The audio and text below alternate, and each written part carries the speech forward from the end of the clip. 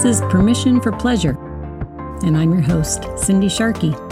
As a registered nurse and educator for over 30 years, I've seen the real need to break the silence surrounding sex, especially for women. This podcast is about opening the doors to healthy conversations about sex. What I've found is that when women have comprehensive education about sex, their self-confidence soars. And when that happens, women can truly express, experience, and enjoy their sexuality. They give themselves permission for pleasure. Welcome to Permission for Pleasure. I'm Cindy Sharkey, your host. I'm delighted you're here for this quickie episode about quickies and kisses. The holiday season can be, well, the perfect time to embrace quickies and kisses. And with this episode, friends, we are wrapping up season 1 of the podcast. Wow, I can't believe it. This has really been quite a journey for me, and I've enjoyed bringing it to you. This community is lovely and growing, and I want to say thank you. Thank you for listening, for sharing, for supporting the podcast. And for those of you who want to do something to support the podcast, please do take a moment to rate and review the show or share your favorite episode with a friend. I would really appreciate also hearing from you. And so I made a short 2-minute survey, and I would be so grateful if you would participate by filling it out and giving me some feedback about season 1 before we move on to season 2. Perhaps there was a guest you especially enjoyed and would want to hear more from. Maybe there's a subject or topic that you would really like some education about, conversation about. Tell me, do you want to keep having these quickie episodes sprinkled throughout, or do you want to change things up? How can I serve you better here in this space? Let me know all of it in the short survey. The link will be in the show notes, and it will also be over on the podcast page at cindysharkey.com. Before we talk quickies, here is a question from the question box. What is stealthing? Have you heard this term, stealthing? It's a slang term used for the non-consensual removal of a condom during sex. This means that one partner has only consented to condom-protected sex, and one partner removes a condom without consent. And often they do it secretly. This has recently been outlawed in California, and I feel that will probably move through some other states as well. And I've been getting a lot of questions about that and wanted to add it here at the top of the show. If you have a question, find the question box on the podcast page at cindysharkey.com. You know what? I'm thinking you could actually probably put your question in the survey too. So another way to ask a question or give feedback. Now let's talk quickies. Intimacy with your partner, my friends, it can look a million different ways. And a quick sexual connection is just one of them. When we use the term quickie, that's what we mean for quick sex. That's what it means. There are a lot of seasons in life when you feel like you only have 5 or 10 minutes to get it on and you want to take what you can get. So like I said at the top of the show, holiday time, perfect time to embrace the quickie. It's just a busy time. And I always encourage couples to consider quickies as just one option in your sexual toy box or on your sexual menu together. If you're listening and thinking, well, what's the point? 5 or 10 minutes? Well, a brief sexual encounter can infuse your relationship with a spurt of sexual energy. And this energy can help keep you and your partner connected to each other until you have time and space for a longer sexy date. And it can also whet your sexual appetite, sparking arousal and a desire that will actually make a longer sexy date a priority. But I will be honest, quickies don't have to be the best sex of your life. And in fact, they probably won't. Maybe, but probably not. They can be funny, steamy, playful, any and all of these things. It's really best if the expectations are reasonable and the focus is on bringing your bodies together.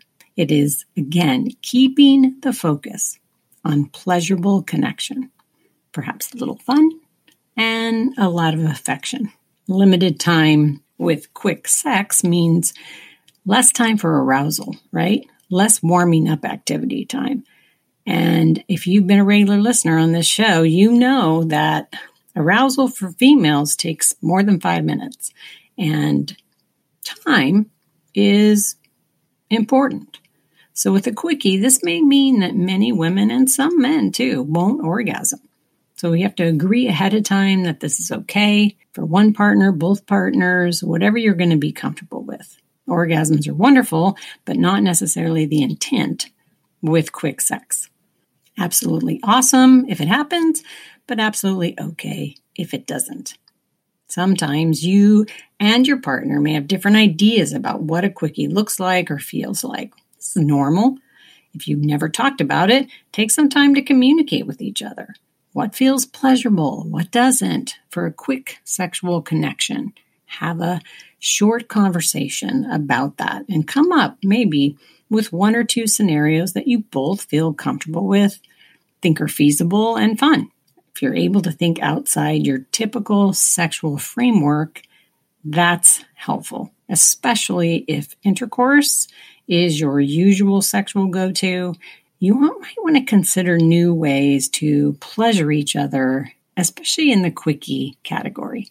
How about a couple of ideas to get you started, just to get your imagination going? How about showering together? Okay, let's be honest. Shower sex can be tricky, but showering together is not. How about sleeping naked with lots of affectionate touching? That's bodies connected, skin to skin.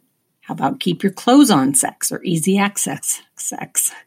That works for a quickie well. Post-workout sex, when your blood flow is already going to the genitals, especially for the over 50 crowd. This is a good idea. Or wake-up sex, with or without talking. Hide in the car sex, even if it's in the garage. Text your partner to meet you in the bathroom sex. Oh, just try something new. Use your imagination. I just wanted to give you a couple ideas to talk about together. Think about if embracing the occasional quickie is a good thing for your relationship. Now let's talk kisses. Here's a research-based idea from the Gottman Institute for you. The 6-second kiss. If you've been around my platform, you've probably heard about this. It's a kiss with intention. Gottman also calls it a kiss with potential. It's long enough to make a moment of connection with your partner. You could start with maybe setting your phone timer just to get a sense of what 6 seconds is, what it feels like. Or you could whisper into each other's mouths as you kiss. 1, 1,000, 2, 1,000, 3, until you get to 6. You could hold up a finger at a time and count down. Just some ideas to get you playfully engaging in a 6-second kiss. Because gradually the hope is to move this kiss into the long enough to feel romantic, but not leading to sex kind of kiss. The kind that moves you toward connection. A little more about kisses as we wrap up this episode. I came across a little excerpt in my journal of many, many years ago. I don't know, I maybe used it at a workshop or something. I sometimes read something that stops me, and this little excerpt about kissing did that. It especially speaks to those of us in longer-term relationships. It's by Jean Ray in her novel Step Ball Change, and it's a wife talking. Let me read it to you as part of our pleasure practice and to wrap up our show today. If you're driving, of course, you can't really pause, but if you're in a place where you could just close your eyes and listen, I'm going to read it to you, and hopefully it'll spark some desire for some kisses in your own relationship. I leaned over and kissed him. I tried to make it count. A person had to be diligent about kissing. Kissing was the affirmation of the union, the secret handshake that identified its members. And even knowing how important it was easy to let it slide altogether. And suddenly, one day you wake up and realize that it's been weeks since you've kissed your husband while you had any clothes on. Worse still were the kisses that became mere gestures of kissing. Those hard little pecks like the kind you got from your great aunt when you were 5. Kisses that weren't kisses at all, but said instead, "I used to kiss you, and this is the symbol that now stands in its place." It was the difference between eating a great meal and looking at a picture of food in a magazine. One made you feel full, and the other only reminded you that you were hungry. Oh, friends, perhaps this holiday season, give the gift of more kisses that matter. Or if you feel hungry for more kissing, give yourself permission to ask for more, even for seconds or thirds. You can ask for what you desire, what you're hungry for, what delights you. You can give yourself permission for pleasure.